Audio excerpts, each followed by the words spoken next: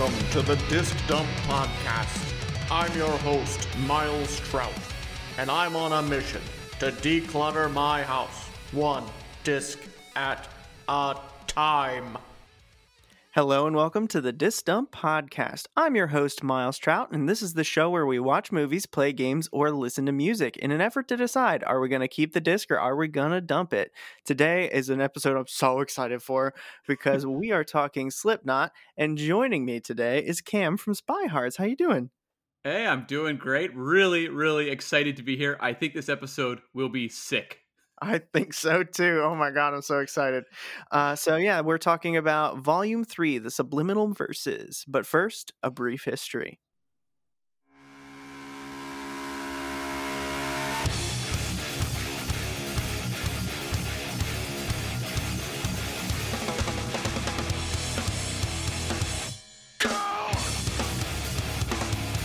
Formed in 1995, this band from Iowa has 9 members. They each wear masks and jumpsuits on stage, and they play very hardcore music. Their first album was self-titled and was a huge success in the heavy metal industry. They went on to produce 5 more studio albums and were nominated for 10 Grammy Awards. In 2006, Slipknot won a Grammy for Best Metal Performance. This band calls their fans maggots, but they are, and were, intensely popular since pretty much the early 2000s, and they remain a prominent band through to this day. So tell me, Cam, what did your life look like when you were into this CD?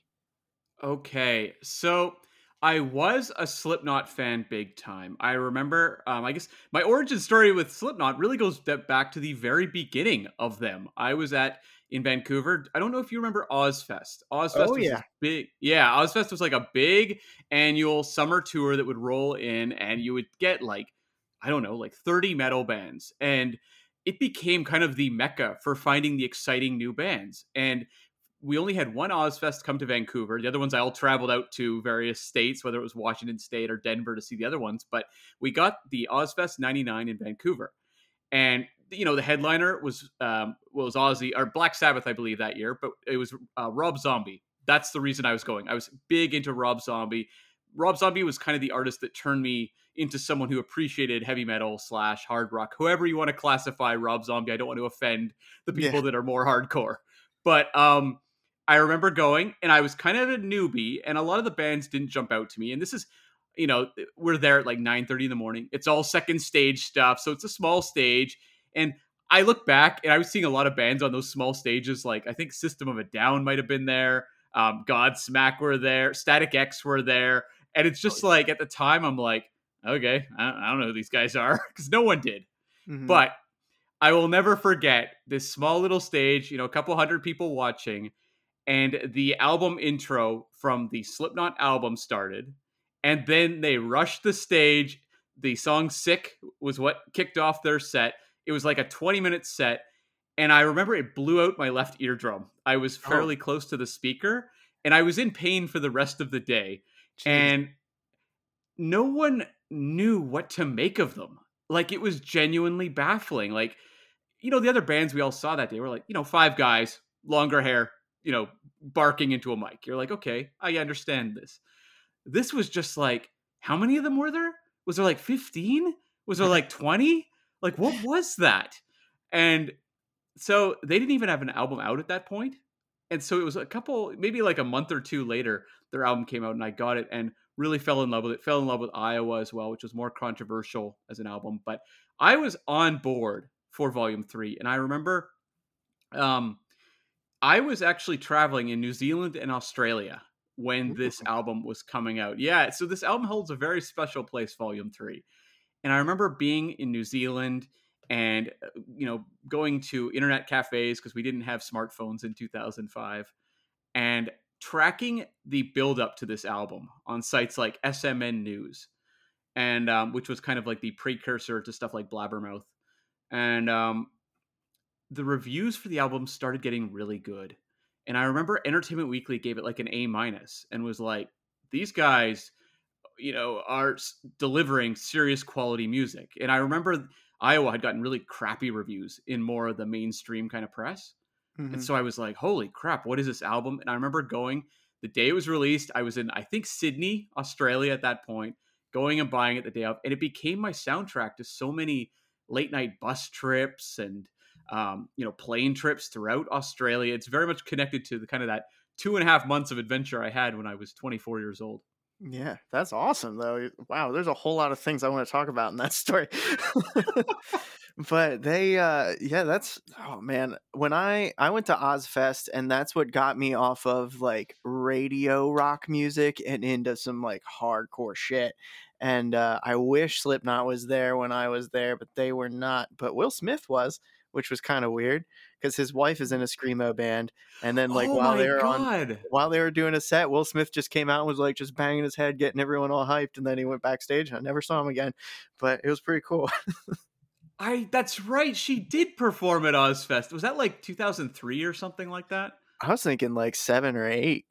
8 is Oh, when I went, okay. but she was there for that one. Okay. I think I did see her at an earlier one. I didn't see Will Smith, but oh my God, I'd completely forgotten about that. Yeah, they weren't half bad too. I liked them, and I saw like so many bands that got huge like in this moment and like shit like that, and I had no respect for them in the day. And then the next day, I went to listen to like regular rock music. I'm like, this doesn't have that bite I really learned to like when I was at Ozfest, and yeah, that's where my love of music like this came up. But I can't believe you've seen him in concert. How many times have you seen him in concert? Okay, let's think about this here. I think I saw them just at Ozfest off their first album. I saw them twice for Iowa, both at Ozfest as well as one of my great concert memories was actually shortly after 9/11. There was something called the Pledge of Allegiance tour, and we were going to see it in Tacoma. And there was a lot of questions because this concert was happening very shortly after 9/11, like maybe 10 days or something like that. And there Hmm. was a lot of questions of would this concert happen? Was it appropriate?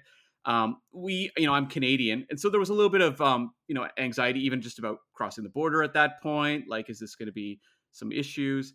And it was a 4 band lineup. It was Mudvayne, Ramstein, System of a Down, fresh off Toxicity. This is their first tour off Toxicity, and Slipknot performing for Iowa. Dude, that's And a hell of a lineup. it was, which is why we were like, oh, I hope this concert does happen because what a lineup. You'll never see this again. And I remember that being like one of the most special concerts I've ever been to. And some people might roll their eyes because a lot of those are kind of those new metal bands people kind of roll their eyes at. Not so much System of a Down, who had more of they got more respect artistically. But I remember that concert, each band had something to say. Like each band took a moment to address the crowd about how important this experience was. And it was also like all 4 bands showed up that night to be like, okay, people need an escape. We need to put on the best show humanly possible. And so, like, Mudvayne opened. They were absolutely incredible. And then Rammstein came out, blew them even more away. And then it just kept building and building. I remember Slipknot was the last band, and it was really like, okay, System of a Down have just put on the greatest show I've ever seen them give. I don't know that Slipknot can compete considering this is coming off the Mhm. Chop Suey song. This is a big time for System. And Slipknot came out, and it was the most incredible Slipknot concert I've ever seen. Like, it was just huge production values. The band was on point. I remember Corey at a certain point, singer, took a break and just gave a big address to the whole audience about the importance of the metal community and sticking together through times like that. And it was just such a special event. And I know that sounds silly. Like, a lot of people would look at Slipknot and be like, well, they are just, 9 guys in masks jumping up and down. But it was a very cool night. But I think I've seen them since that on every tour. I think the most recent Whoa. album, yeah, the most recent tour, they didn't have a Vancouver date, and then obviously things got cut short by the pandemic. I don't know if they would have added one. I would have seen them if it had come through, but I've seen them on every album tour otherwise. That's awesome. Wow. Yeah, I haven't listened to any of their music after the Gray chapter. I just haven't had a place in my life for it at those times since then. So I was like, what, 2015? So I'm Mm. sure they have at least one more after that, right? Yeah, they have their latest album, which is actually really fantastic. One of their best, I would say. Okay, yeah, I'm definitely gonna check out more. I've been on such a Slipknot rampage for the past like week. I'm just like telling everyone, I'm like, did you know this about Slipknot? So, man, I fucking love this band. I learned that I liked Slipknot because when I played football, played's a really strong word for what I did on the football team. But when I was on the football team, they would play Pulse of the Maggots before we would come out. And I was like, I don't know what this is, but I fucking love it. And they're like, it's Slipknot, bro. Here, check this out. So my friend Matt Sharon, he got me into it. And man, I haven't looked back. It's been so much Slipknot in my life. I fucking love this band. Specifically this CD because my first car was an '02 Dodge Neon. And it came with a 4-disc changer in it, and the only disc that was in there from the day I got it, which was like sometime in 2004 or 5, no more than that, 6 or 7. Anyway, so sometime in 2006 or 7 I put this album in that 4-disc changer, and it didn't come out until 2017 when I got rid of the car. So this is Wow. one of my favorite albums ever. Well, it was a really fascinating album, especially at the time, because the first two Slipknot albums were, I mean, they sold very well. Iowa less so. I remember Iowa, there was kind of that question mark of like, well, is that it? Were these guys a flash in the pan? Maybe, because while a lot of the fans enjoyed that album a lot, I was a big fan of Iowa. It did not sell anywhere near as well as their first album initially, and Mhm. reviews were kind of lousy. People were more polarized. And so it was kind of like, well, maybe that's it. And I always loved how Slipknot very much embraced nihilism. Like they had no irony about them whatsoever. All other bands that, there was a lot of bands that had darker edges to them, whether it was Korn, Marilyn Manson, Nine Inch Nails, whatever. They always kind of had a bit of a sense of humor. And Slipknot came in and they're just like, we have no sense of humor, really. Yeah. We take this entirely seriously. And they committed to the bit hardcore. And I remember this album coming out, and it was exciting as a fan of the band to see them kind of sneak in the back door. I mean, they Mhm. won a Grammy for this album. Yeah. Um, this album sold very well. It was produced by one of the biggest producers going in, music. It was Rick Rubin, who did, Beastie Boys, Metallica, Johnny Cash. Like he was so hugely respected. I know the experience working with him wasn't necessarily the favorite of everyone involved in Slipknot, but nonetheless, it was like a level of prestige and acceptance that this band was being given that almost didn't make sense, and it was exciting. It felt, again, kind of like the rebels sneaking in the back door. Yeah, that's a good way to put it. Because the people I've talked to who are like hardcore Slipknot fans are like, that album's trash because that's when they went mainstream, and I'm like, are you kidding me? Like, yeah, they went mainstream and won a Grammy, but they also fucking kick so hard on this album. Like, it's such an incredible album. Like, we can go through each song individually and like talk about them here in a little bit, but like songs like The Blister Exists, there is nothing mainstream about that shit. That shit is fucking awesome. I remember hearing that the first time, and this was in Australia. I remember sitting in a hostel, and I only had a few minutes before we were going out to go explore something or other in Sydney.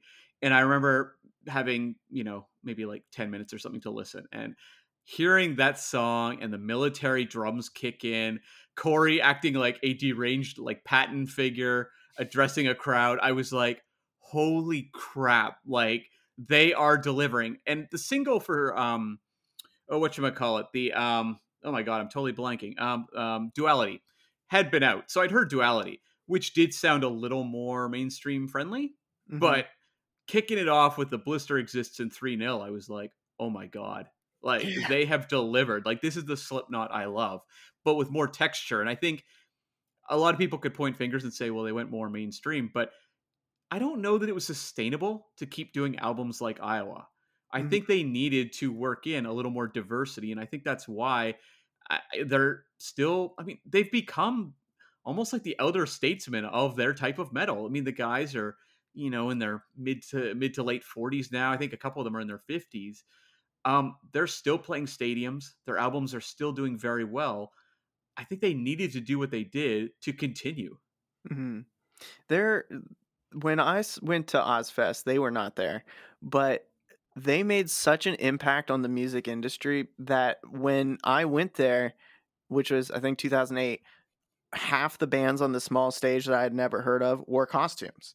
And like that was super not a huge thing for a long time there. Like it was all about hair metal and shit in the 80s where everyone just had blonde mullets.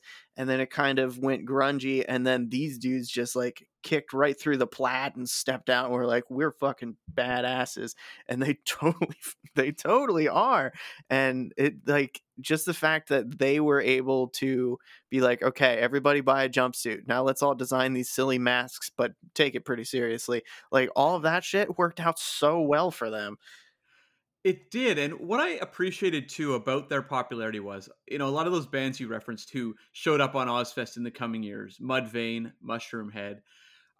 Mushroomhead, I guess in their defense, had been doing the costume and mask thing, I think, well before even Slipknot started. Yeah, they were doing it a long time. But what it did was it kicked open the door for some unconventional bands that were actually really good. Like Mudvayne, their first album is one of the best nu metal albums there is. And they kind of moved out of nu metal going forward. But that first one, LD50, was fantastic. I love fucking Mudvayne. I liked the one that has like Forget to Remember and Fall Into Sleep on it. I forget what's that one called? Yeah. Oh my, it's oh god, I'm totally blanking on the name. I know, yeah, it's got like Remember Lost and Found. Lost and Found, that's it. Yes, that's oh my god, I love that album too. And I really got into Mushroomhead. The only one I guess I remember seeing on Ozfest that didn't really go anywhere was Motograter. Do you remember those guys? I don't remember Motograter. Motograter's shtick was that they all kind of wore kind of like scary looking tribal paint kind of thing. Okay. And it was a larger group of guys. There may have been 7 of them or something. And they had invented a new instrument called the Motograter. And it involved cables of some sort. And I have the album. It's actually pretty listenable. It's a pretty fun album. But I have no idea what a Motograter sounds like, even having listened to the album. And they only made it one album, split up. But the lead singer of Motograter became the lead singer of Five Finger Death Punch, which is actually still pretty popular. So okay. I was just teaching my girlfriend about Five Finger Death Punch and why they suck now. So that first Five Finger Death Punch album was fucking killer until they got rid of all the screaming and replaced it with singing. Who wasn't into that.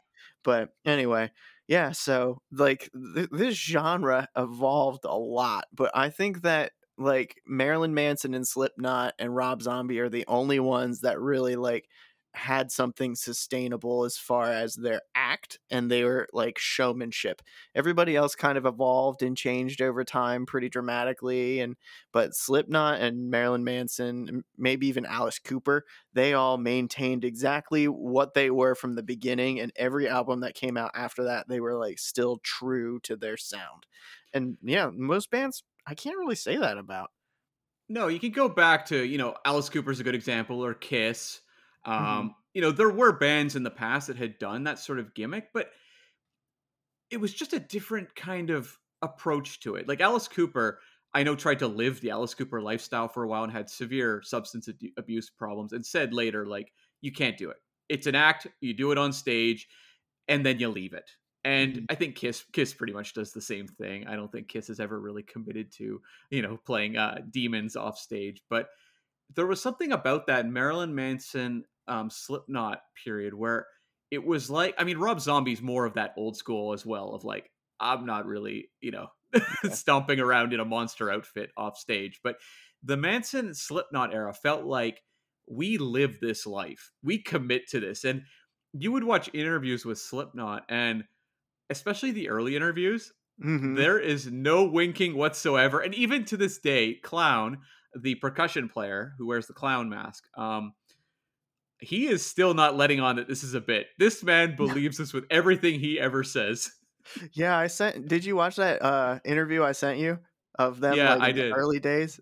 Oh my god. It is like, it's the most depressing press conference ever. It's like 9 guys in these like ridiculous outfits staring at the floor, mumbling about like the darkness of the soul. Being like, Iowa has the most fucked up people because there's nothing to do. And it's just like, okay. It's so emo. But they they talked about in that interview their process, like how they all just like kind of get together and everybody brings something to the table and they talk about it. And if it's true to what they all think Slipknot is, it just gets put in. And like, you can, especially in the first 3 albums, you really can hear that that's the process because every song evolves completely by the end of the song. Like nothing is super repetitive. They hit you hard in the face at the beginning, and then Corey hits you with those hooks, and then it just like tapers out into some weird shit. Every song is like completely different in that way, and nobody else does it the way that they do it. You know what I mean? No, there's like a driving momentum to their music and their albums. And that I kind of liken it, and this is a reference that comes well after the formation of Slipknot. But you think of the movie Mad Max: Fury Road, where Mhm. there's like the war party with the Doof Warrior playing the flaming guitar at the front, the percussive drums. That is what a Slipknot album and tour and concert feels like. It's just like kind of runs you over, and you walk Mhm. out going like, "Holy jeez! Like what did I just listen/see?" Yeah, they're oh my god, I want to see them so bad. Like this was going to be the year for Marilyn Manson and Slipknot. 2020 was going to be it. God damn it. It didn't Mm. work out, but we were originally going to talk about Marilyn Manson, but he got into some trouble lately, so we're not going to what's the word I'm looking romanticize him too much, but like as far like not to be too controversial, just that the fact that everyone's like, oh no, he abuses women. It's like, have you seen him? Have you listened to his music? Like that's what all of his music's about. So I mean, Yeah, I remember reading his autobiography back in the day, and there was certain points where you'd be like, "Oh, oh no, like this yeah, sounds a little bleak and dark." I'm going to assume that this was maybe played up a little bit for the tone of the book. right. Now I'm having question marks about that, but in his era, he was very important. Like Mechanical Animals was one of the definitive albums of my young music listening life. So Hmm. it's a really a bummer when people you very much admired artistically turn out to potentially be the worst human beings alive. Yeah, So it's a bummer. But you know, time and place, he was very important too. I don't know that necessarily I would have maybe hipped to Slipknot as much if you didn't have music like Rob Zombie or Marilyn Manson. exactly. Yeah, like you can see where Slipknot came from and then what Slipknot did to the industry, and it's so wonderful. But I feel like their process also probably wasn't the most healthy because like in the the interview, the funniest thing in the world to me, I'm going to make it into a meme. Clown is sitting there going, we've broken each other's bones, and he's like, punch me in the face, and the guy just punches him in the face. He's like, I like it. And like he's like, we've broken bones, we've trashed hotels, we broke a cappuccino maker, and he just keeps going. Like the cappuccino maker was like a hallmark moment in their career. I fucking Motley love it. Crue, Motley Crue would yawn through that story. Right. So like I fucking love that, but at the same time in 2015 Mick got into a knife fight with his brother and got stabbed in the back of the head. Like they are clearly extremely abusive towards each other, you know, like And that's something you would actually see at the early shows, whether it was the Ozfest 99 or even the Iowa tour, would be you'd see them like full on just tackle each other to the ground. And there would be some really, you'd look at it and go like, these guys aren't, especially like Clown, is not that young. And he's like putting himself through a lot of punishment through these shows. And I can only imagine, I'm on stage, he still delivers, but I have to imagine there's a lot of aches and pains on your average day for him. They were right. doing pretty crazy stuff. And I remember stories. I never saw it, but it was in the earlier days of their concerts. It was an act they would do where they would keep like a dead crow or something in a jar and they Ugh. would breathe it and throw up on stage, things like that. Um, it was really, really crazy. You can't sustain that. You see them now and they still deliver the intensity and the musicianship you would hope for. But there was something about those early concerts. It's like you literally didn't know what you were going to see. Like these guys could get legitimately hurt at any moment. Yeah, I saw a video of a Slipknot cover band. The one guy held up a keg for a security guard to hit it with a baseball bat. He hits it and it bounces back and smashes him in the face. Shit was so funny, but what they do is extremely dangerous. Like, it's not just a couple, like a three-piece standing on a in a bar and playing guitar. Like, these dudes were fucking showmen, and I'm kind of not upset that I missed the days of them throwing up on the stage, but at the same time, like, man, I can't wait to see them like, I know I'm gonna see them at some point. It's a little scary to think about moshing when I'm 30, so that frightens me a bit, but you know. Yeah, yeah. Well, I'm at 40, so moshing really scares me at this point. But I will say, having done both mosh pit for Slipknot as well as getting seats, either one delivers. Like, just to sit back even in seats and watch a Slipknot show, the amount that they're putting on, like visually, is just incredible just to observe. So I found like the intensity of the music, and that's a credit to them as a band and as performers. It does work beyond the mosh pit crowd. Like, they are a band that's converted themselves into a stadium band very, very well. And I wouldn't say that for some bands, like I've seen Disturbed, and I don't really know that they have worked the stadium very well. Right. But Slipknot have. Fun story about Disturbed. So my very first concert was called the Rolling Rock Town Fair. They only did the one. And the band Finch was one of the openers, and they were going, "Oh, I don't understand why like Disturbed and Stained are the headliners here. We should be the headliners. We're just as big as they are." And they just started talking mad shit on Disturbed, and the lead singer of Disturbed came out and punched a dude in the face in the middle of his set. And then like all the security guards ran up and shit, and it was crazy. And yeah, that was the time I saw Disturbed. Was he got into a bit of trouble, and then when he was headlining at the end, he goes, "For everyone who saw it, we won, they lost. Fuck them." So that was pretty cool. But that was they definitely put on a show that time. But I don't know if that's normally how they do things. Yeah, they were a little more theatrical at the start. I remember Disturbed, they would start the concerts with him in like an electric chair or in a box breaking out. And then I remember like later on they just walk on stage like, "Hey, Mm-hmm. here we are." Yeah, They're that like, was the "Okay." era I saw them in. Was they walked out and they're like, "Hey, we punch people in the face."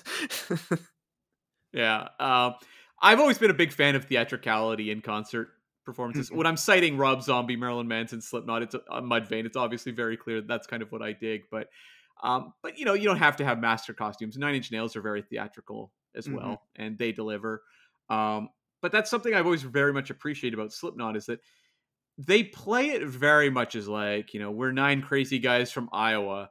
But to create the spectacle that they do on stage takes a lot of work. And I know that artistically, in terms of like a vision for not just the music, but also just the visuals of the band, there's a lot of commitment going on, a lot of brainstorming, a lot of ideas being thrown around. And I think that's why that band continues to work, even though we should say, this was a 9-person band. This felt unsustainable. You're not going to Mhm. keep 9 people together when, Korn couldn't keep 5 people together. Right. Um, and we have lost members over the years. You had Joey Jordison, the drummer, who back in the day was like the god everyone bowed down to on that stage. He left. And then, the bassist Paul Gray passed away from, drugs. And it just was like, okay, this is it. This is the moment where this band loses their way. We're going to just see kind of diminishing returns. We've got, okay, well, now it's Mhm. kind of like the 3 original guys writing a lot of the music. But I got to say, they continue to evolve and still make interesting music. So, whatever spark there is just in that concept seems to really drive these members. And I've watched, some of their DVD releases and watched interviews. They seem like very strange fellows, all of them. But it is kind of that inmates running the asylum. There's something about it that works when they are committed and focused on something, but I don't know that in their personal lives they're the most stable. No, especially not if they're getting into knife fights with each other and shit. But Corey Taylor Yeah. is a drama queen.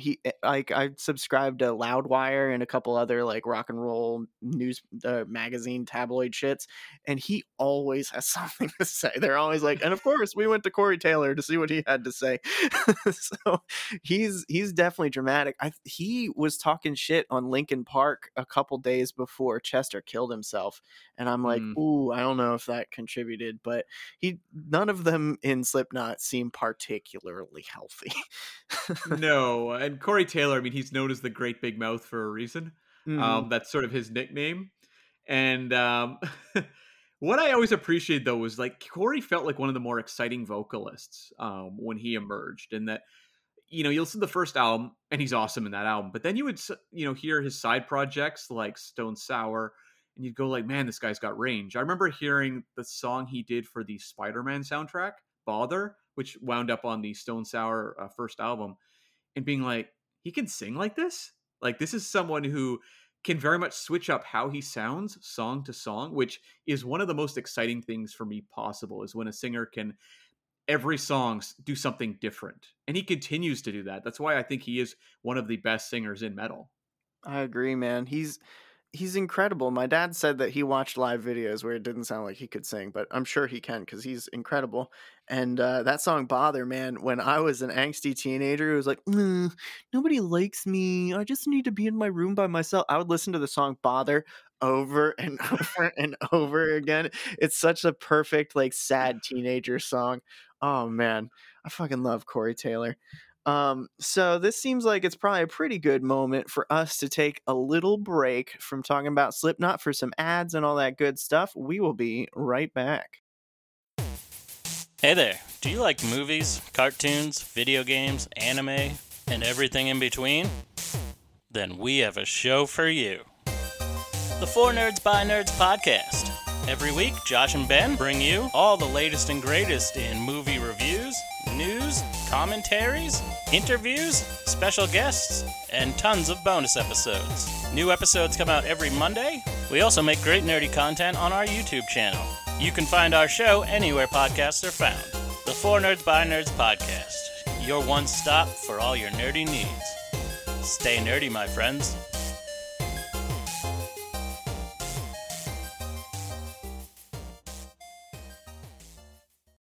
Today's podcast is presented by Podgo. Podgo is the easiest way to monetize your podcast, providing podcasters with a flat rate for ad space so you always know how much you're going to get when you include an ad from Podgo. Apply today to become a member and immediately be connected with advertisers that fit your audience. That's podgo.co, podgo.co. And be sure to add the disc dump in the How Did You Hear About Podgo section of the application. That'll help me a little bit.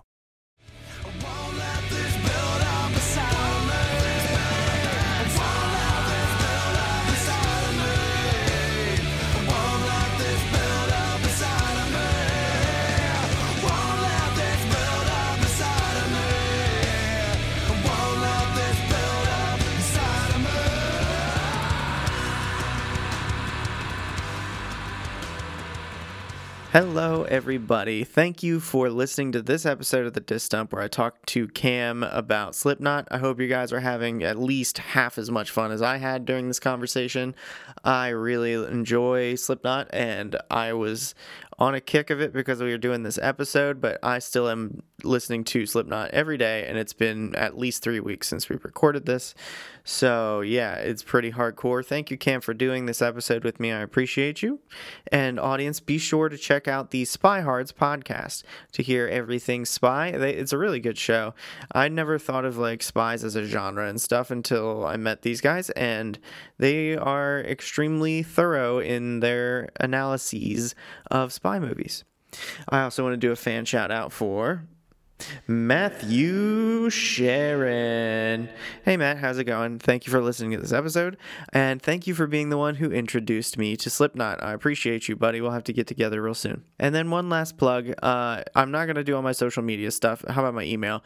You can email me, discdumppod@gmail.com. That's discdumppod@gmail.com. Don't forget that little PP in there. It's important.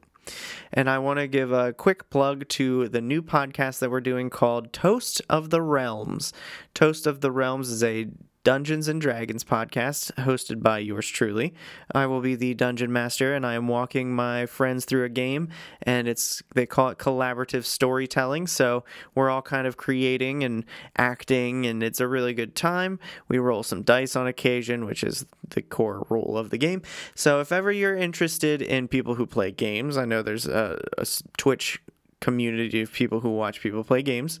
So if you're into that, or if you're into any of the like radio dramas, because this is essentially a radio drama that has a game going on in the middle of it. And yeah, if you just are curious about Dungeons and Dragons and stuff, we try and take it pretty slow as far as like the 5 textbooks worth of rules, so we aren't super sticky on the rules. It's a little bit more listenable than an actual game, but we are definitely not Critical Role. So yeah, definitely check us out. I would appreciate it. Toast of the Realms. Alrighty, back to the conversation about Slipknot.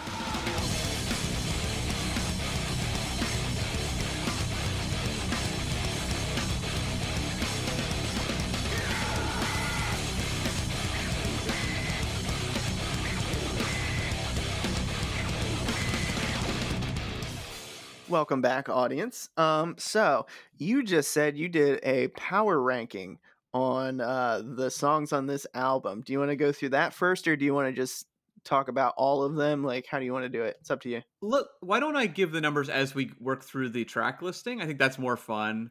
I will say this was a tough one to do. There's some Slipknot albums that have, I think, genuine filler. You know, I think of like All Hope Is Gone. There's a couple songs in the back half of that album that you go, this feels a little more like Slipknot by the numbers, just a couple of them. But Yeah. this album is kind of all killer. So it was very tough to rank. And when I'm talking about the, my last ranked song, it's probably still pretty good. Yeah. Yeah, there are, I think there might be one stinker on here maybe, but every song wins you over by the end of it. You know, like so let's start off with number 1, Prelude 3.0. I said it was a weird mood setter, but it foreshadows all of the mellow songs that come up later, which you didn't know was going to come from Slipknot. You know what I mean? Yeah, I ranked this at number 14, so last place in the group. And that's for a couple of reasons. One, I like it. It's functional. It definitely, as you said, sets the tone for the album. But when I think of the album intros, and that's something Slipknot does really well, is album intros. When I think of the two off the original self-titled album and off Iowa, those album intros, you are ready to run through a wall when those songs or when those initial tracks are over. Whereas this one, it's more moody. It has the word I kept coming back to was haunted, and that's something it feels like they want to work in a lot of songs on this album. So it does effectively do that. It's just not like a can't wait to listen to that album intro over and over. And I think there's a reason they don't tend to play this intro in their live concerts that much versus the first 2 album intros. Yeah, that makes sense. I just recently listened to the first one and the second one. And Iowa didn't really do it for me because the first one is so fucking good. The second one is pretty good, but oh man, that first one, that was a hard act to follow. Yeah. Anyway, so number 2 is called The Blister Exists, and this is one of my all-time favorite songs ever because Joey Jordison is fucking awesome. This was my number 1. I think this is the best song on the album.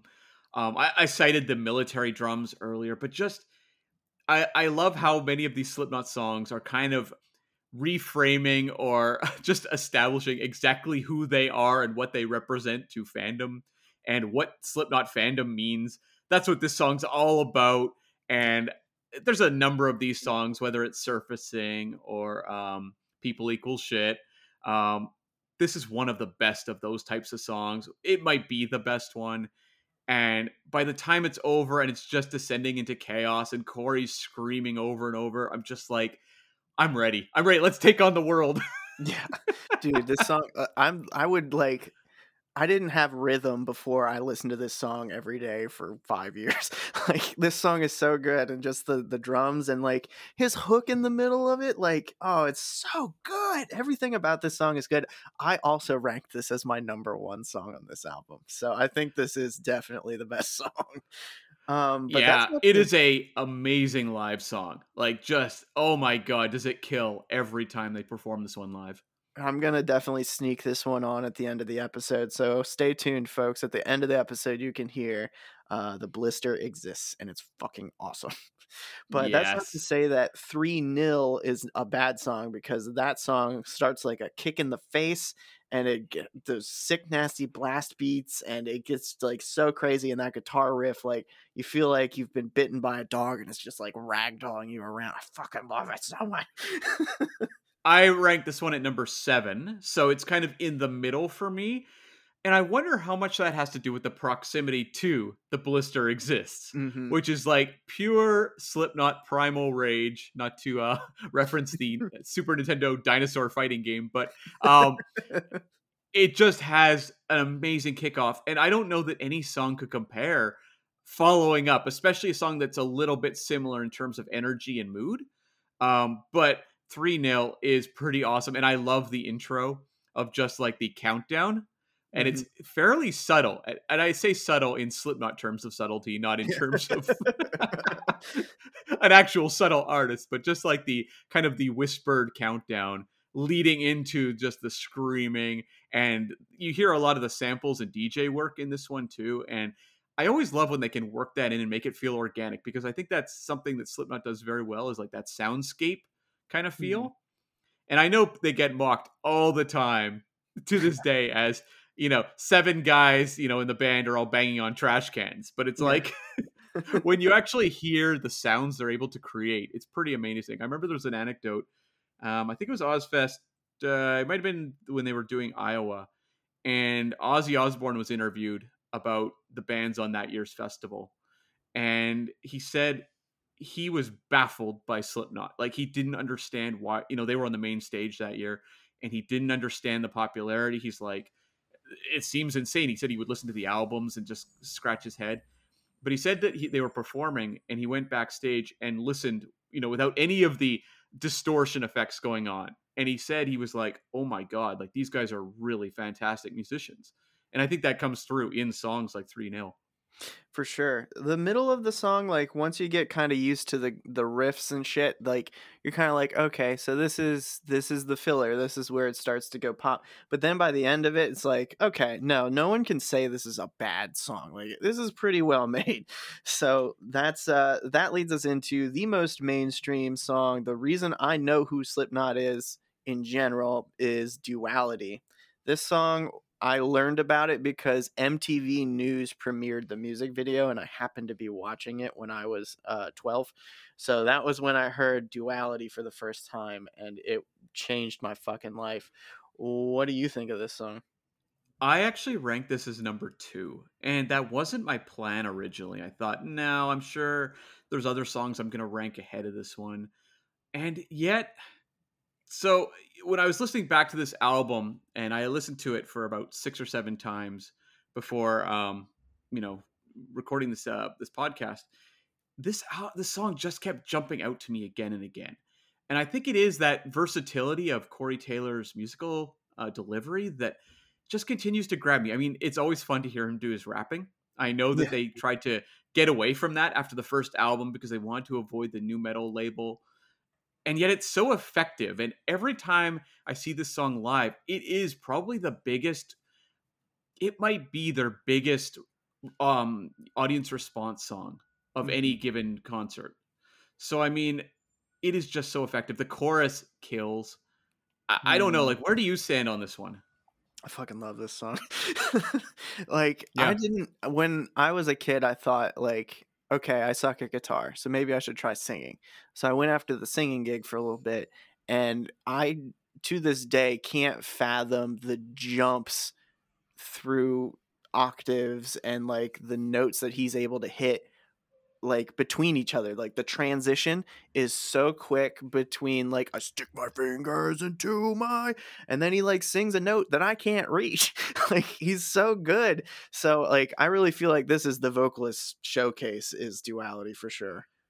I agree. I've never been able to understand how he can switch up his voice so quickly. It's one of those skills, and you will see him in concert, and there are points where you can tell he's out of breath. Mm-hmm. But of course he is. How could he not be at points? Yeah, I cannot fault him for that. Like in those early interviews too, he sounds so hoarse when he's talking because he spends all of his time screaming. And now you hear him talk and he's like just so used to it and like such a master of his own voice that he sounds completely fine. And like he's so fucking, his vocals are so brutal, and then he has wild range on top of that. And I feel like not even the singer of Korn, who I think is phenomenal, I don't even think that Jonathan Davis. Yeah, Jonathan Davis. I don't even think that he has the kind of range that Corey Taylor has. I don't either. And I remember Jonathan Davis went through singing lessons to do the Untouchables album because at that point he said, I really want to, if I'm going to continue, I want to be a great singer versus doing what I've done on the first 4 albums, which is maybe a little more limited. And you can tell that he does learn to sing better. But I feel like Corey, those skills were there very early. It wasn't something he grew into. It really feels like they're there on that first album. Mm-hmm. Yeah, oh man, he's fucking fantastic. Like, this is the song Duality that even like I could play it for my sister, and I played it for a girl at work today, and they were like, this is not bad. And I was like, yeah, this band is like the most hardcore shit you're ever gonna find. So like, don't get used to that sound, but they are also capable of this. And they're like, I'm impressed. And I'm like, yeah, now listen to 3-0. And they're like, oh no, I don't think I'm into this. And actually, this is one of the best uses, this song Duality, of the Korn smashing the beer keg with a baseball bat moments.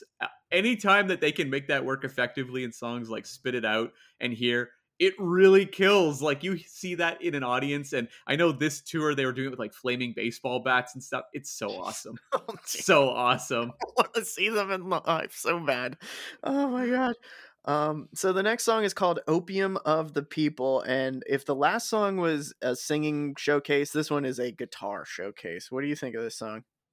I ranked it at number 10. I put it a little lower, and that I think when you're looking at that Blister Exists 3-0 Duality pack, Opium of the People feels like the odd one out, and notably it's a song that, I mean, they may have done it live in concert, but not very often. It's one of the ones that obviously didn't have, they knew which songs are the ones that were going to be the best to perform live, and this one isn't there. But it is, I think, as you said, it's a guitar showcase. Slipknot is a band that often fell into that new metal kind of thing of not playing up the guitars very much. It was much more percussion driven, which, I mean, that is Slipknot. You've got 2 percussionists plus a drummer. That is going to be their thing. But you are right. This is where they start to experiment more with guitars. And I think this one actually has like a guitar solo, doesn't it? I think it starts with a guitar solo. Right. Yeah. And you would see that in their next album. They would start to employ more guitar solos. Exactly. So when I said earlier, I feel like there's a song that's a filler, I feel like this is the one. Like, it's a good song, and like the guitars are fucking crazy, but I wouldn't put this on like a playlist. You know what I mean? Yeah. To me, some of these songs, the moments that stand out to me are more like Corey Taylor lines, because I've always liked that as much as the music has that sort of primal sound, and some could even call it lunk-headed, Corey Taylor's lyrics are very like verbose. There's a lot of wordplay going on. He's using a lot of, 3 or 4 syllable words. Like, it felt like someone who's trying to write intelligent lyrics and then surround it with just like Fury. An explosion going off at the boiler factory, that sort of thing. And there are some fun delivery moments here for him. Like, I always feel like he can save a song sometimes with just a vocal line. Yeah, that's especially true of songs like I think the next song actually, Circle. This is a weird one for Slipknot. There's a couple of weird ones for Slipknot on here, and this one, they're legit playing chords, and that bass is more prominent than anything in this song. But like, this was totally crazy. They have like cellos and shit. This is a good song, I think. But what do you think about it? Circle is one that I put it at number 12, so towards the back of, pretty much near the bottom of the album. And for me, it is the first step in where they're going to go as a band later, like to more success. I think of the song Snuff, for example, on All Hope Is Gone. To me, that's the better example of what this is kind of trying to be.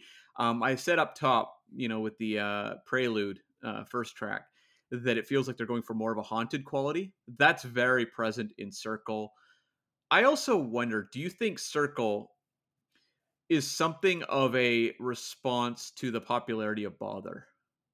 Definitely. But I more so feel like, well, you're definitely not wrong. Like, that's absolutely true. He's like he's like, hey guys, this song was really successful. I know that we're into like punching each other in the face, but do you got an acoustic guitar? Like, I feel like that absolutely happened. But it's like this song, Circle, the next song, Welcome, and the one after that, Vermilion, I feel like those three songs together tell a story within the album. So I feel like this is the introduction of the story, which like escalates, and then in Vermilion it like hits the height of the story. So like as far as the beginning of a story, I feel like this is all right. You know what I mean? Yeah, I mean, you look at the first two albums, and they had much more of a "f you."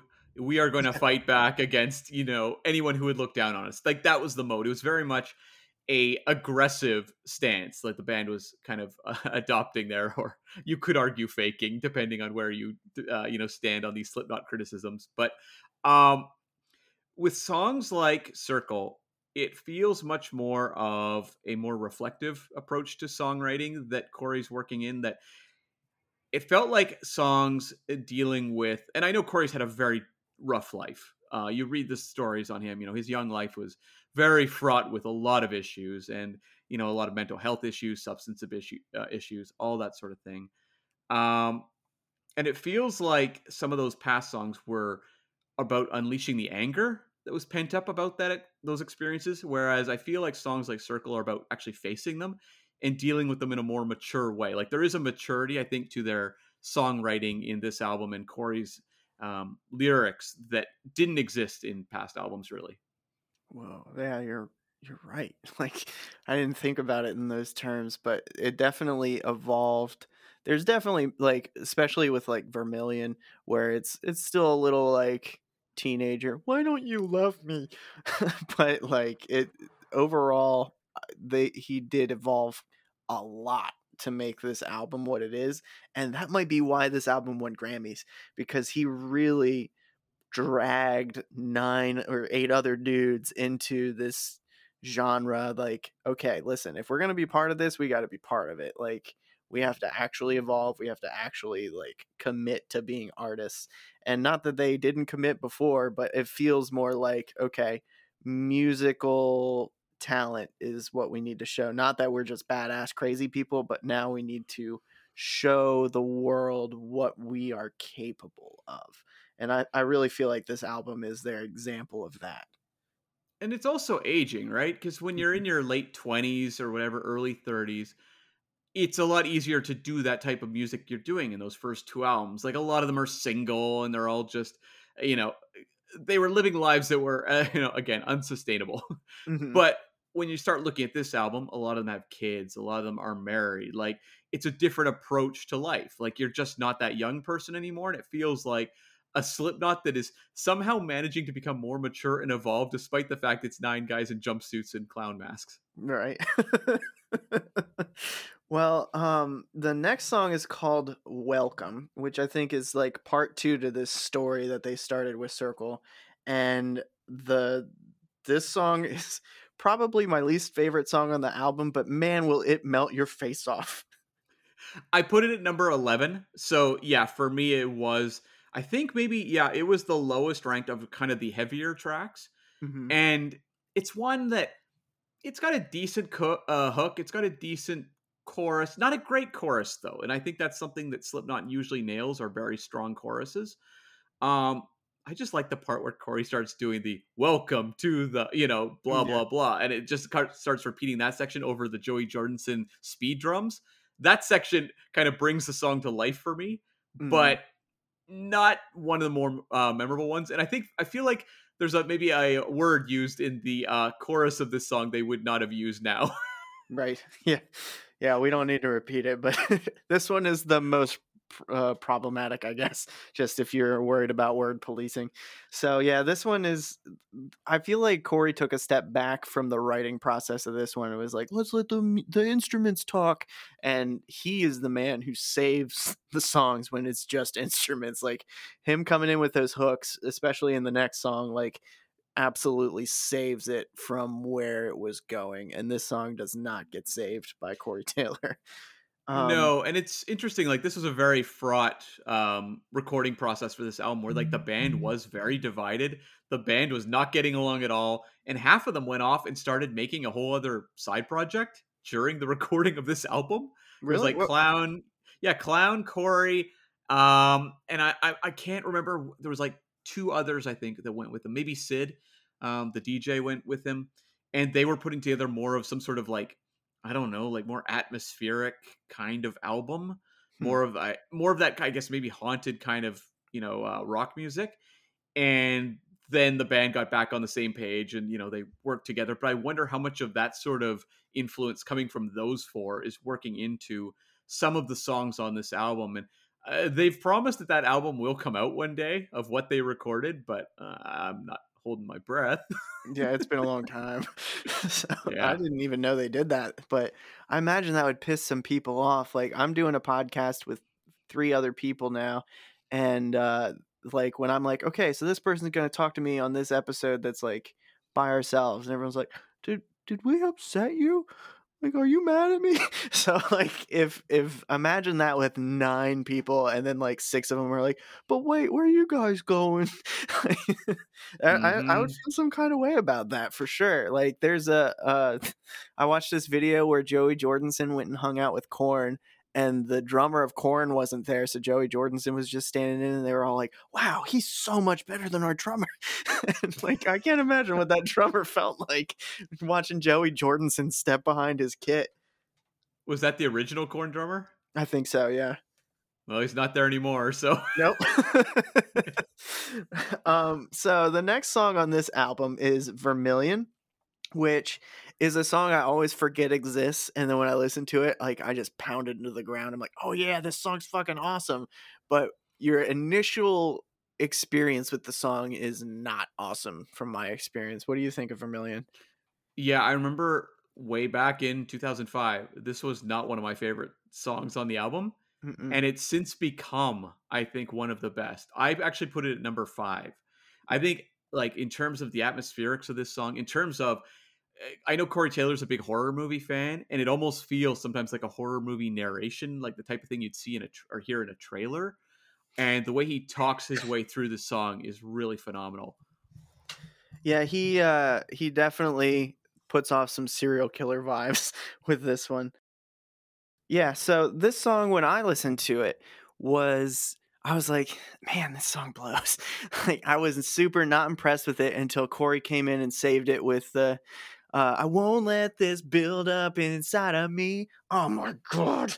It's so good. And then I was like, yeah, this is who I am. I'm always so depressed, and I'm interested in this girl, but the only thing I like is upsetting her. It's like, I totally related to this song. But now that I'm an adult and I listen to it, it's like the beginning of the song I can definitely live without. But man, does it end well. Where do you put this one in your power rankings? You said number 3. Yeah, I put it number 5. Yeah. And I think part of it is too that I think this is also Corey admitting that he's really a messed up guy, and that, like, it almost feels like he's acknowledging past relationships and expressing how he felt, but also allowing the audience to judge how he felt, in those moments. Like, it feels like someone kind of letting their guard down and be like, I'm kind of a screwed up guy. Yeah. And I'm going to get this across in a very dark, almost gothic rock song or metal song. And it's one that I remember seeing them do this song live on their Subliminal tour. And they would do this one in the clear see-through masks that they had in the video. Mm-hmm. And it was just they would put on kind of a whole production number around the song. And it was very effective as sort of, heavy metal theater. And I think the song works visually. Like, it's one of the best videos Slipknot's done. And even when you listen to it, it does conjure up images. So I think it's a pretty impressive song artistically. Yeah, I mean, I've definitely learned to love it. So this one's up there pretty high for me at this point too. I didn't really give them numbers for the power ranking, but this one's up there really high. And of course, the next one is up there. This is probably what I'm going to put like behind when I give the brief history. And that song is called Pulse of the Maggots. I already kind of told you where my roots are with this song is like, other than seeing Duality on TV, this is when I was like, oh shit, Slipknot. Yeah. What do you think of Pulse of the Maggots? So I think we're a little split on this one. I mean, look, as I said up top, I love pretty much every song on this album. So even if something gets a low number, it's kind of like the difference between like a 5-star and a 3.5-star kind of thing. Mm-hmm. I put this one at number 9. And I think for me, the reason I did that was, okay, we can say up front, the intro to this song is incredible. It is really Mhm. rousing stuff. I love it. I think the reason that I hold a couple points against this one is Slipknot has done a number of songs that are geared towards kind of amping up the fan base, right? You know, Surfacing is the greatest example of that from the first album. People Equal Shit is another. Um, Even Heretic Anthem. I feel like this one, despite the fact they named it Pulse of the Maggots, didn't quite live up to its intentions. Like, I feel like their intention with this song was to create an ongoing fan anthem that would become a staple of the live shows. And it didn't really. Like, I know they've played it a few times, but it doesn't feel like one that connected in the way that I think it was supposed to. See, yeah, I don't think you're wrong. I also wrote like this would be one hell of an anthem, but the fact they don't play it regularly is weird to me because I felt like they would start every concert with this song. I feel I would, but if it didn't translate that well to like people responding to it, I could see why they didn't. Yeah, I wonder if it's like when you're looking at, Surfacing is like the biggest sing-along chorus for fans, right? It is one where they want to scream it right back at the band. I don't know Mhm. that the chorus for Pulse of the Maggots really invites that as well. Yeah, it's fucking hardcore though. Like I don't know. Would you consider yourself a maggot? I guess we're both maggots, aren't we? It's one of those things. I've never been someone in my life that can really if there's like a term to define a fan, I'm always like, well, I don't know. I have so many other interests that Mhm. I can't commit to one thing. Like if I say I'm a maggot, I don't know. I'm a fan of lots of other bands too. Yeah. So I guess just the fact if anyone listening to this episode, hearing me spout all this, moments with Slipknot over the course of my life, they would say, well, clearly yes. So I guess in terms of sort of um, the knowledge and the fandom of just following the band and being excited by the band, yeah. But in terms of defining myself as a fan of any one thing, no. Yeah, yeah. Like you can I don't particularly like the Insane Clown Posse, but I feel like you can like that band and not be a juggalo. So you can like Slipknot and not be quote unquote a maggot. But like I always wanted the shoes, you know what I mean? The Slipknot shoes, they looked cool as shit, but I never ended up getting them. Did you have those? I did not, but I am someone who every time they redesign their masks is like eagerly waiting to see the new mask reveals and determine how I feel about those masks in comparison to the previous ones. By the way, gotta say, Volume 3 Corey mask is one of the worst Corey masks. That one's like the gimpy one, right? It's sort of just like almost like a demon face kind of thing, or it almost looks like the Mummy. Actually, it reminds me a little bit of like the Boris Karloff Mummy look. Oh yeah, that's the one where his like skin is peeling off his face is what he's going for, and the dreadlocks. Yeah, No, I the kinda Dreadlocks were the first two. The Dreadlocks is the first two albums, and then he okay. lost that, and this one was just like a round circular mask that fit on his face. Oh, okay. I don't know if I know specifically this one then that you're talking about. Is he still wearing the white one with like the bullseye on his eye? It looks like a milk jug, kind of. That's what a lot of fans made fun of it for. It's kind of, Okay, yeah, that's the one. yeah, it's not great either. Corey's the most like he takes wild swings with his masks, and of all the band, like a lot of the bands stick with very samey ones and just kind of change the color tinge to it. But Mhm. Corey takes wild swings. Some pay off, some don't. I feel like this was one of the weaker ones. Yeah, it's the I really liked the first mask that he had a lot. Oh yeah. That one and Um, the All Hope Is Gone one is incredible. yeah, that one's pretty good too. That was when they went into their leather daddy phase. I feel like all of them wore leather for a little Of while. course. um, So the next song is called Before I Forget, and this is the one that they won a Grammy for. Really solid rock song. I don't know if it's necessarily a good Slipknot song, but as far as just being a rock song, it's pretty damn good. I put it at number 4 because it's one that I kind of had the same attitude as you of like, I don't know, like, is this a great Slipknot song? Is it just a great mainstream rock track to get them some radio play? Because they don't get a lot. But every time I listen to it, it just sucks me in. And Mhm. it kind of has that chorus that I feel like Pulse of the Maggots needed. Like when they play Before I Forget in concert, that whole audience is screaming that chorus back.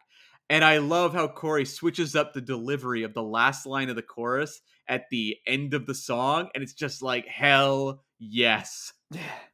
I love that. I don't remember what that's called. Like musically, there's a thing where it's like you do the same thing over and over, and then you just put a little pause, just change it just a smidge at the end. Oh, Yeah. it's so good.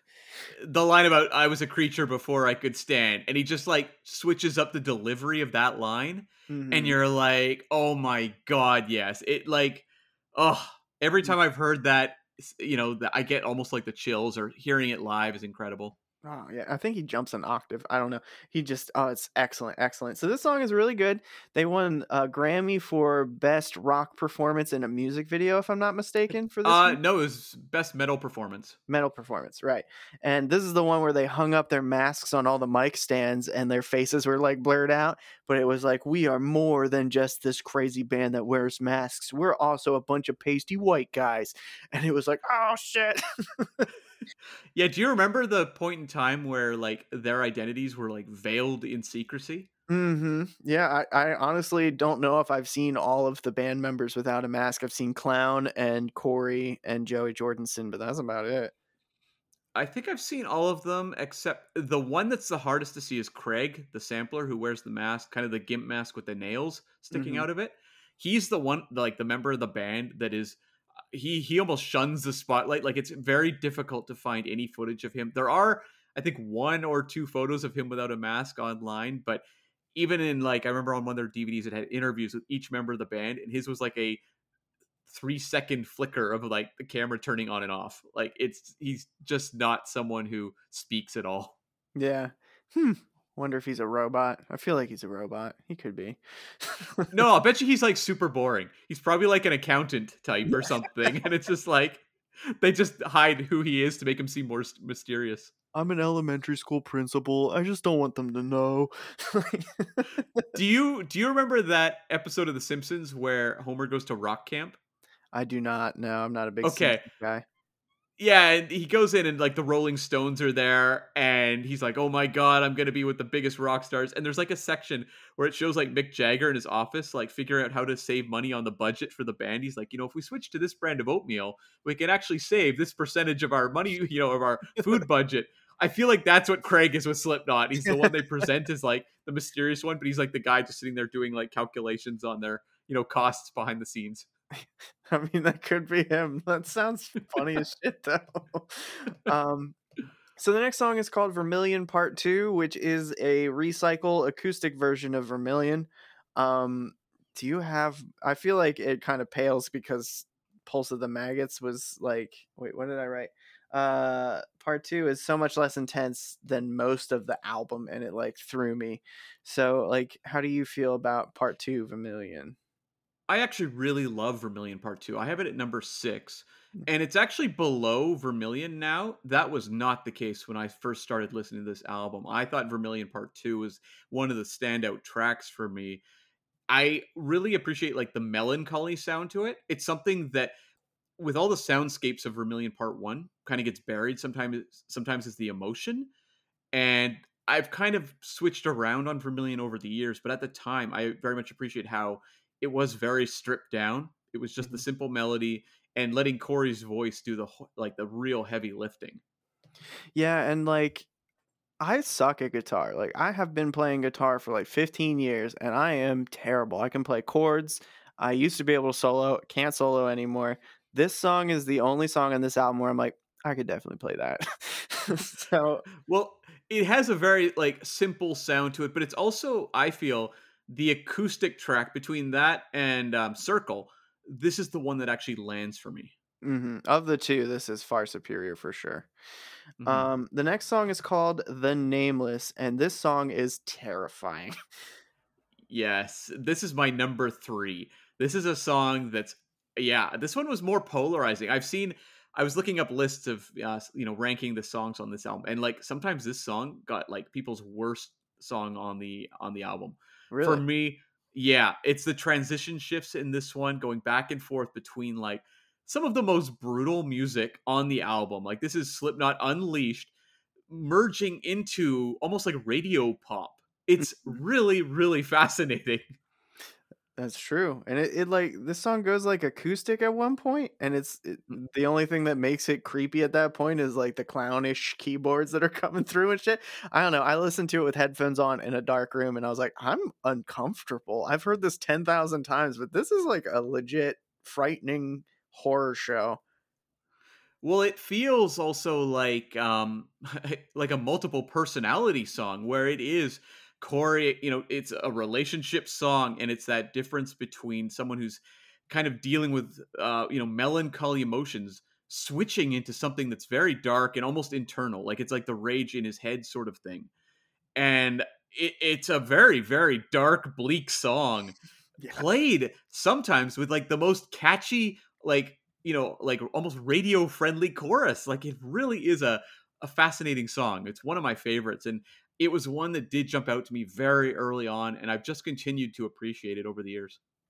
I feel like between this song and the last song on the album, that was when they were really, really experimenting and doing some weird shit. But in between there is the Virus of Life, and I wrote that this is equally, if not more, terrifying. But like I feel like they would play this song like when they're resetting the stage or something between sets, and I called it grimy ass bass, whatever that means. Like makes it puts your head into a prison cell almost. And yeah, that was I like this level of experimentation with them. Where did you rank this one? I put it at number 8, so it falls kind of right in the middle there. And it is an album closer that I've always really loved. I wasn't crazy about the 15-minute song Iowa at the end of the Iowa album, Yeah. which I felt kind of just spun off into directions where I'm like, am I still listening to a song or am I just like listening to guys like, mess around on whatever Mhm, instruments they have, it just mhm. kind of felt a little bit unwieldy. Whereas like the Virus of Life is intense. And what I love about it is it never really speeds up. It is just a slow moving dirge of a song that never loses its intensity. Mhm. Yeah, that's a good way to put it. Because it like this song is an experimentation of what makes Slipknot who they are. And then it gets real weird with the final song on the album, "Danger Keep Away." And this song does something interesting where it makes a woman crying sound melodic. I don't know. I've never heard it in anything since or before. Yeah, I ranked that song Danger Keep Away at number 13. Um Again, when you're an album closer and you're just kind of a brief snippet, you're not going to compete with a lot of the great songs on the album. I appreciate this one a little more than Prelude, I think, at this point. Um, and that has largely to do with just Corey's delivery. Like it Mhm. feels like it's leaving this album. It's not leaving on a definitive statement. I feel a lot of Slipknot albums end on like, "This is who we are," Yeah. end. You know, Yeah, whereas this is this one, like go ahead. well, it ends with sort of some ambiguity going on in terms of where Corey's feeling at the end of this album. Um, and I guess you could make the argument like, I don't know, should The Virus of Life been the last song because it feels so experimental? It is that dirge, that very, very grungy sounding song. Would that have been maybe the darker way to go out? Probably. But I appreciate that we go out on a, would you say it's hopeful or it's melancholy, but it feels like someone that's going to continue forward to maybe deal with their emotions. But also the fact it's called Danger Keep Away is also acknowledging like I'm a broken person. I have a lot of problems. Stay away from me. Yeah, that's what it feels like to me is like I'm a broken person, stay away from me. And it's almost like if you're watching Dexter and then out of nowhere he decides to like kill or harm somebody really close to him and it's like this is just who I am. Like I hurt people. And that's really what the vibe I get from this song, especially since there's a woman crying in the background and he's just like, "Oh, I don't know how I feel anymore." Like that's really what it feels like. And I don't know, I like it. I think it's pretty eloquent as far as like getting the message across like I am fucked up. So I like it, but it's definitely riding the coattails of Bother from the Hmm. Spider-Man soundtrack. Yeah. Did you ever hear the full length version of this song? That depends. How long is it? Like 6, 7 minutes or something? Nope, never heard it. Okay, so they did put out an expanded version of this album. Several months. That used to be the double dip thing they used to do, where they would put out the album again, like 6 months later, with like 3 extra songs. Hmm. And it had two like actual, normal Slipknot songs. One called "Scream" and I one like called "Don't Scream a Get lot. Close." "Scream" is so awesome. "Don't Yes. Get Close" is maybe lesser. "Don't Get Close" is okay. You can understand why it's a B-side. But they Hmm. did. There was a longer version of "Danger, Keep Away," and I think the shorter version is much better. I think it actually sums up the feelings, kind of the emotional state of Corey Taylor by the end of this album and where the band feels they are. Danger, Keep Away, the extended version, like it segs into just a part where Clown is just going, "Danger, keep away, Oh no. danger, keep away." And you're like, no, no, no, no, too much, back up, back up. Yeah, I would not enjoy that one as much either. Yeah, it's a little ridiculous. Like, I always feel like Slipknot are a band that's always playing on the verge of parody. Like, they are just a step away from being a complete, like laughing joke, kind of like a Spinal Tap in, masks and jumpsuits.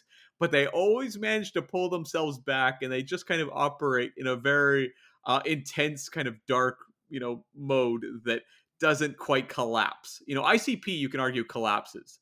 I would say Slipknot hasn't yet, and I somehow doubt they will this many years in. Yeah. I feel like when you start segging into "Danger, keep away," that's when you tiptoe into parody. Yeah.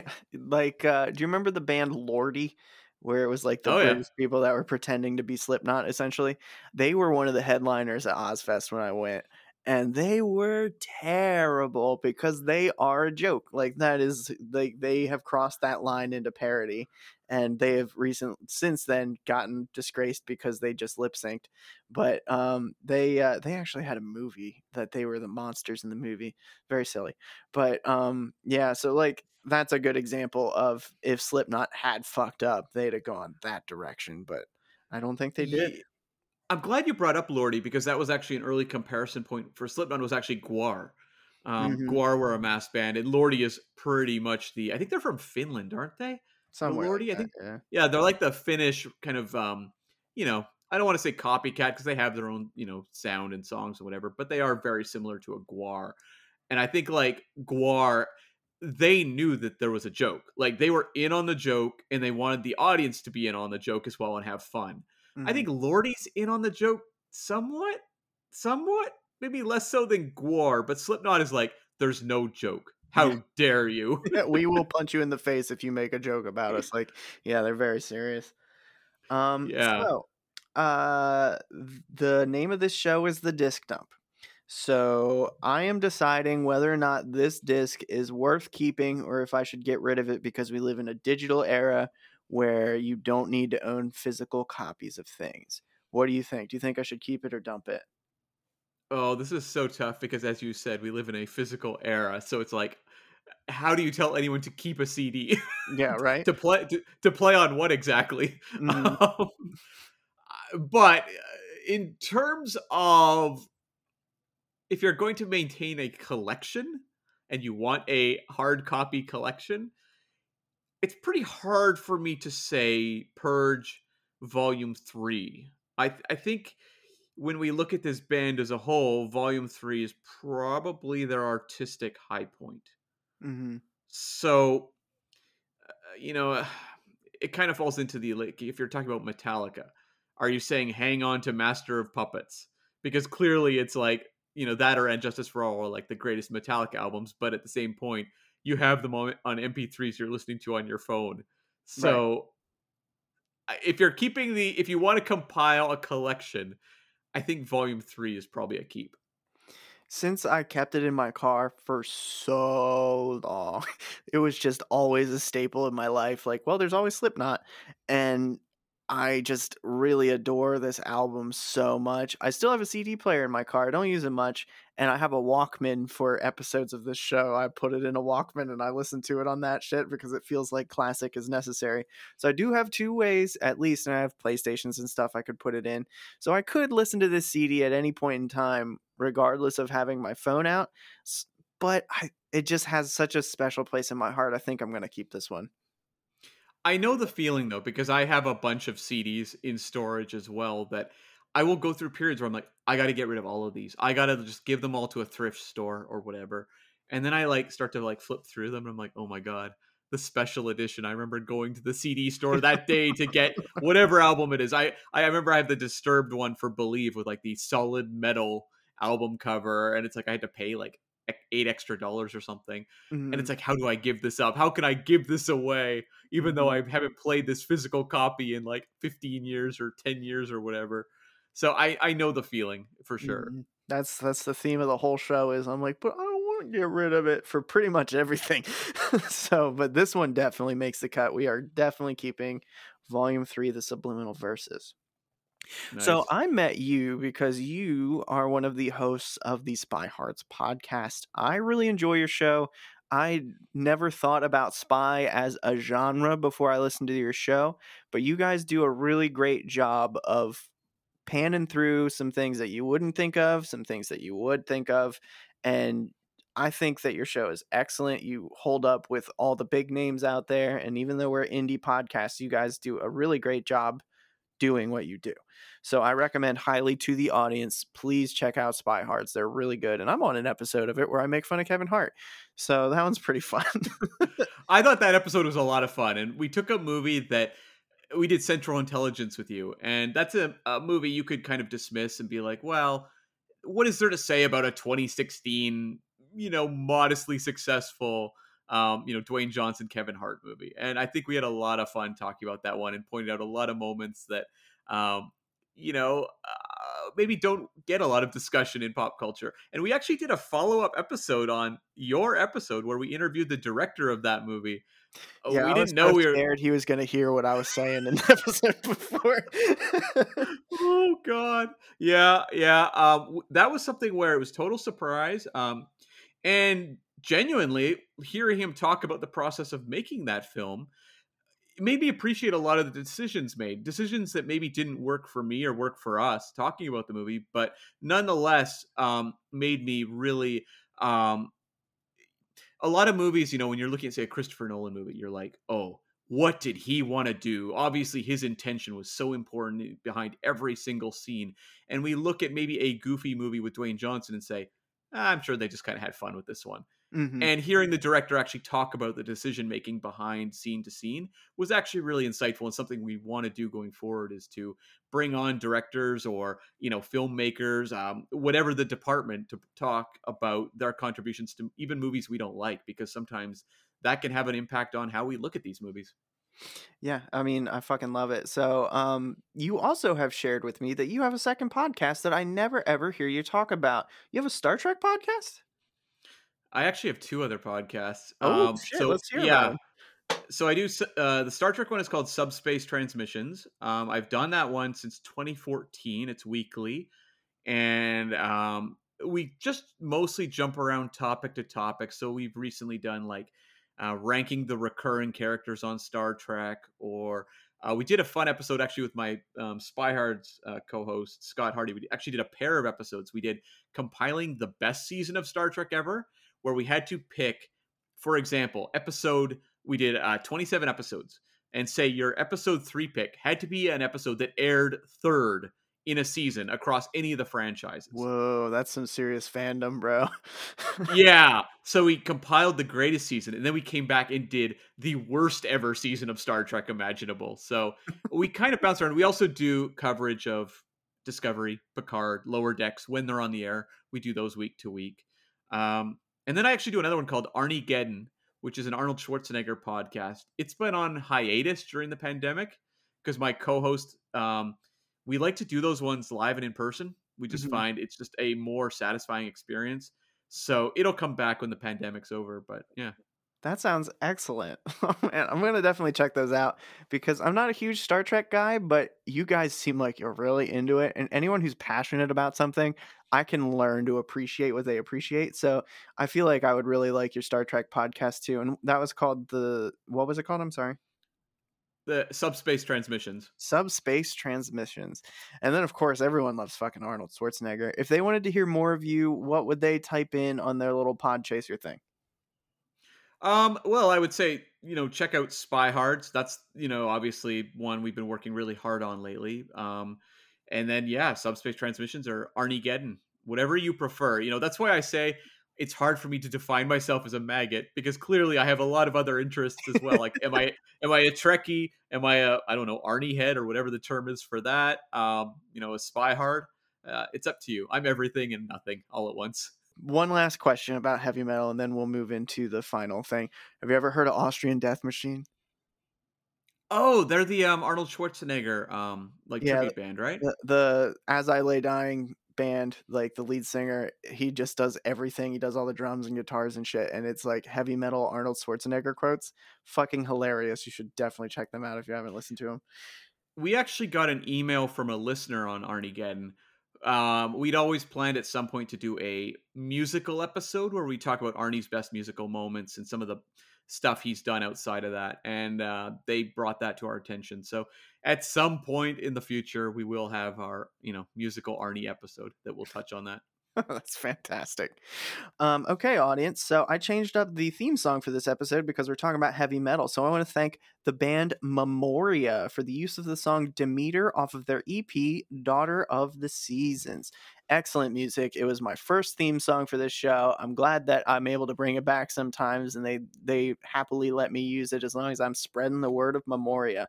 So definitely check them out. They do not currently tour because of issues with like keeping the band together or whatever, but they still have really excellent music online that you can buy on Bandcamp or whatever. So that's Memoria, Demeter. If you want to get a hold of me, you can email me, discdumppod@gmail.com. That's discdumppod@gmail.com. Don't forget that little PP in there. It's important. On Twitter, I'm at the Disdump. Instagram, Disdump Podcast. Facebook, Disdump Podcast. Fans is a group that you can join and see my stupid memes and all kinds of other good stuff like that. Alrighty, Cam, what are we recommending to the audience? Well, let's keep it with the tone of the episode. Why don't we recommend Slipknot's latest album, We Are Not Your Kind, which I feel was a bit of a bounce back. I liked The Gray Chapter, which was the previous album, but it didn't hit the heights of some of their past work, whereas I would say this new one really does deliver. And if you are a fan of what's on Volume 3, I think you'll really dig We Are Not Your Kind. Awesome. I'm definitely going to check it out. I'm so hardcore into Slipknot right now. All right, Cam, thank you so much for doing this episode with me. Oh, anytime. It was a lot of fun. All right, on. Okay, audience, until next week, toodles.